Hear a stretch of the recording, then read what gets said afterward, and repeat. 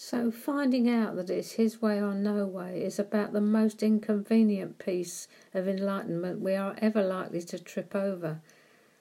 There's no way we're going to do this thing other than the way he has ordained for us, with him as our lifetime companion. No wriggle room, no negotiating table. It's like this. Yet he isn't forcing us. He waits, and he waits, and he waits. He indwells us both to will and to do, and he's in no hurry to bring his government, his kingdom, to bear on us from the inside out.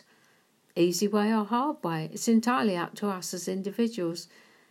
As we come to the end of our journey together through the Sermon on the Mount, if we've learnt anything, it is that he is the creator and we are the created. He calls the shots. We do not. Our obvious position, and the one that will attract abundant blessing, is that of submission to the divine will. Thy kingdom come, thy will be done. Where we started, I believe.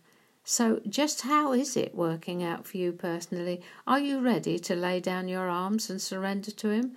Or are you still desperately trying to have your own way? Shortly we will be taking a look at another little book in the Bible, that Philippians, where we will find our way through, with Paul's help, to a life free from concern, as we look at the life of joy that is possible in spite of four things that are constantly with us: people, things, circumstances, and worry. I'll have some of that, I hear you say. Follow me then. See you shortly. And God bless you through these months you've followed this. I do appreciate your listening. Thank you.